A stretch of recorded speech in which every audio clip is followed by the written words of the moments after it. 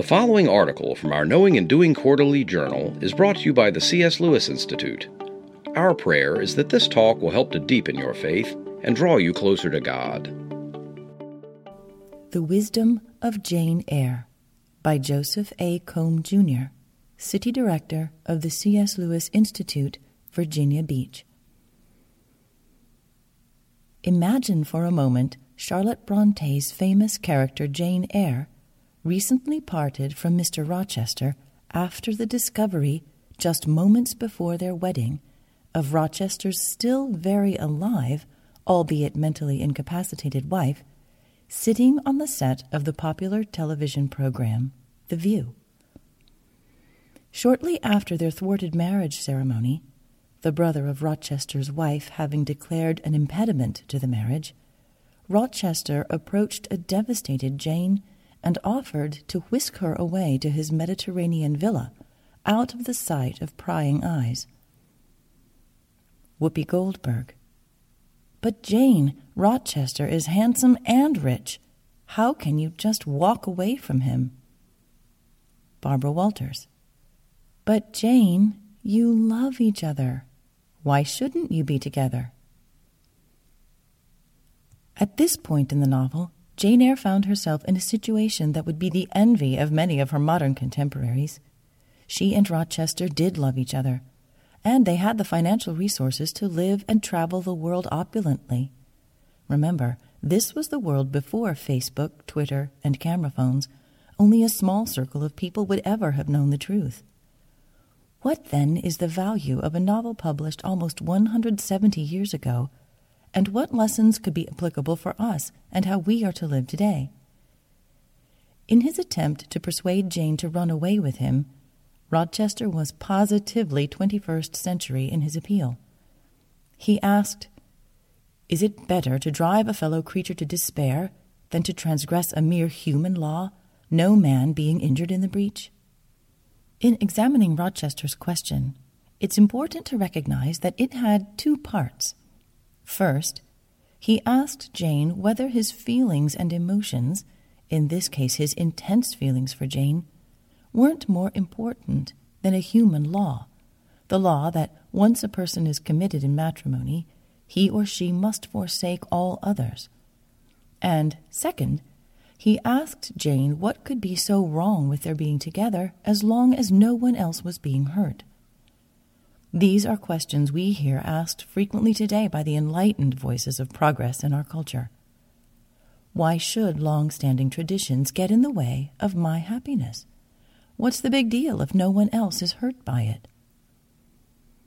Rochester's appeal to emotion in the first half of his petition to Jane was rooted in a self-preoccupation that elevated emotional intensity above the God-ordained institution of holy matrimony. As we see currently, self-preoccupation and desires easily attach to the language of rights. In this case, Rochester believed he had the right to be happy even though he was still married to someone else. His desires, feelings, and wishes congealed into a central inner force willing to discard one of the fundamental societal and theological tenets of civilization, as self-preoccupation and feelings generally treat any form of restraint as a barrier needing to be bulldozed. For Rochester, as with many today, the only requirement necessary for moral approval of a relationship is the consent of the parties. The second half of Rochester's question plays on the contemporary belief that if a behavior doesn't harm anyone else, it must be permissible. Rochester believed that he and Jane could cocoon themselves in their own world and no one else would have been hurt. Both Rochester and contemporary society fail to recognize that there are two components to the no harm, no foul moral standard, and both are based on theological inaccuracies. The first inaccuracy builds on the previously discussed elevation of the self. When a person bases behavior on his or her belief that an action doesn't harm another, the person making the statement sets him or herself up as the arbiter of right and wrong. This is a role reserved for God alone.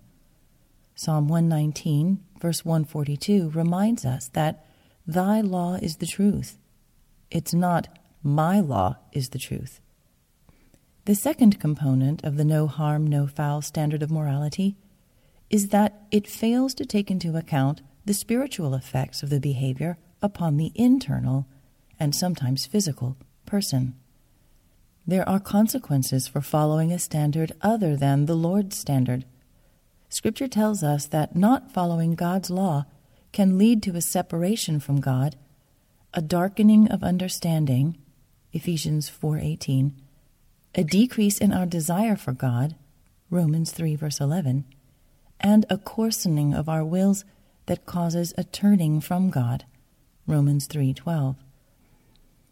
As Jane buttressed herself against Rochester's questions, she was confronted with considering both her personal happiness and her view of romantic love, two issues that have been elevated to divine status in today's culture. For those who know the story, how is it that Jane was able to choose and adhere to a standard she knew to be right despite Rochester's pressure and her own adoration of him? Perhaps a good place to look for the answer is to examine the life of the creator of Jane Eyre, Charlotte Brontë. Charlotte Brontë, the third of 6 children, was born to a poor English clergyman in 1816. When Charlotte was 5, her mother died of cancer. Her 2 older sisters died when Charlotte was 9 from tuberculosis brought on as a result of the poor conditions at the boarding school the 3 attended. For a time, she worked intermittently as a governess until she and her younger sisters, both of whom would enjoy literary success, Emily with Wuthering Heights and Anne with Agnes Grey, decided to start their own school. Their venture failed miserably. Despite their advertisements, they didn't have a single enrollee. Fortunately for literature, the sisters focused on their writing, with Charlotte publishing under the pen name Currer Bell. Just as Jane Eyre was experiencing commercial success, the specter of death appeared again for Charlotte. Her sisters Emily and Anne and brother Branwell all died during an 8-month period. The early tragedies Brontë had suffered bled into the themes of Jane Eyre: struggling, long-suffering, and endurance. Even C.S. Lewis, in a letter written to his lifelong friend Arthur Greeves, a letter, it is important to note, dated March 6, 1917, when Lewis did not yet believe in God, acknowledged the prolonged struggles of Charlotte Brontë. Lewis wrote, "When God can get hold of a really first-rate character like Charlotte Brontë to torture, he's just in his element, cruelty after cruelty without any escape." Through sufferings and hardship, the roots of our faith often take hold and grow, manifesting themselves in our worldviews. Jane's response to Rochester's persuasive enticement appears to be a derivative of Charlotte Brontë's personal orthodoxy, perhaps sourced in her own sorrows and difficulties. Encapsulated in this response is a theological underpinning that is almost non-existent in our culture, the concept of self-denial. Jane responds to Rochester, "I will keep the law given by God, sanctioned by man. Laws and principles are not for the times when there is no temptation. They are for such moments as this, when body and soul rise in mutiny against their rigor. Stringent are they, inviolate they shall be." In these words are the faint echoes of Jesus telling us, "Whoever wants to be my disciple must deny themselves and take up their cross daily and follow me. For whoever wants to save their life will lose it, but whoever loses their life for me will save it."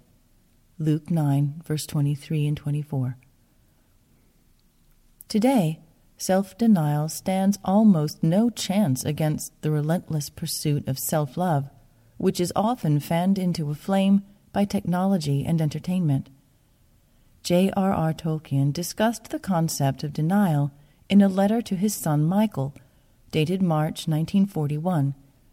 Interestingly, Tolkien is providing Michael with marriage advice.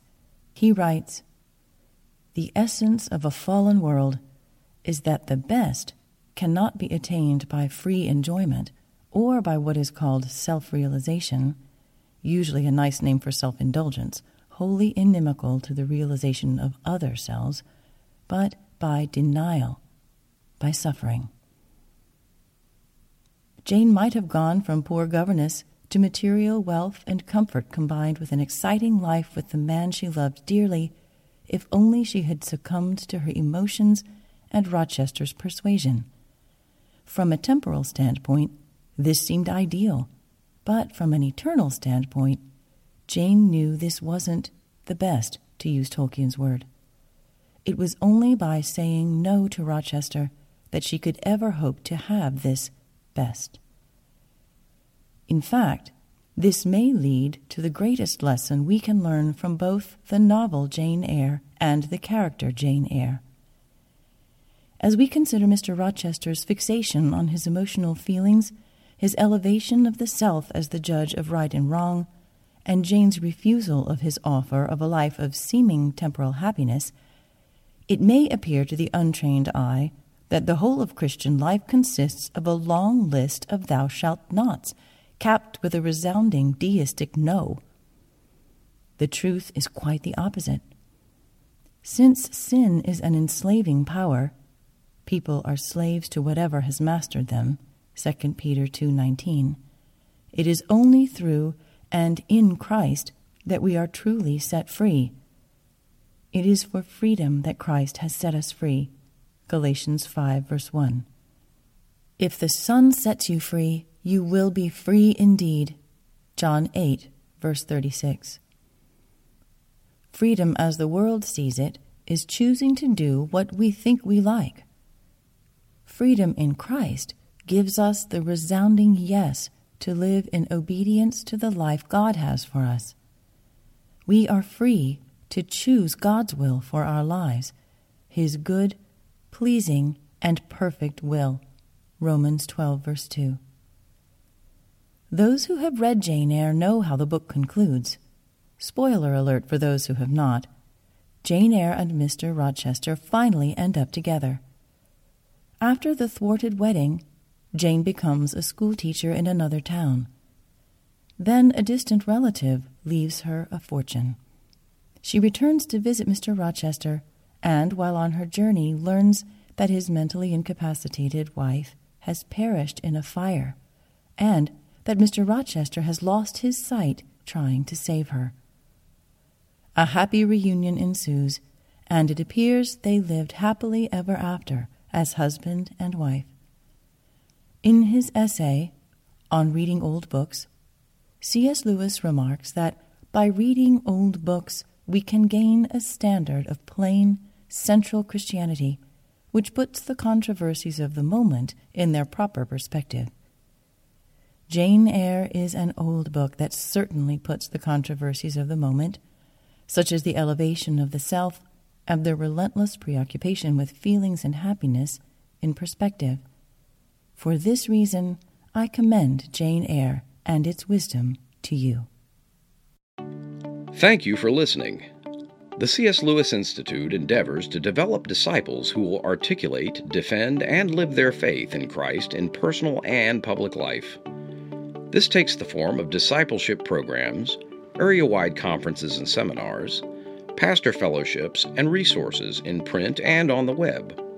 For more information about the C.S. Lewis Institute, or to support this ministry, please visit our website at www.cslewisinstitute.org.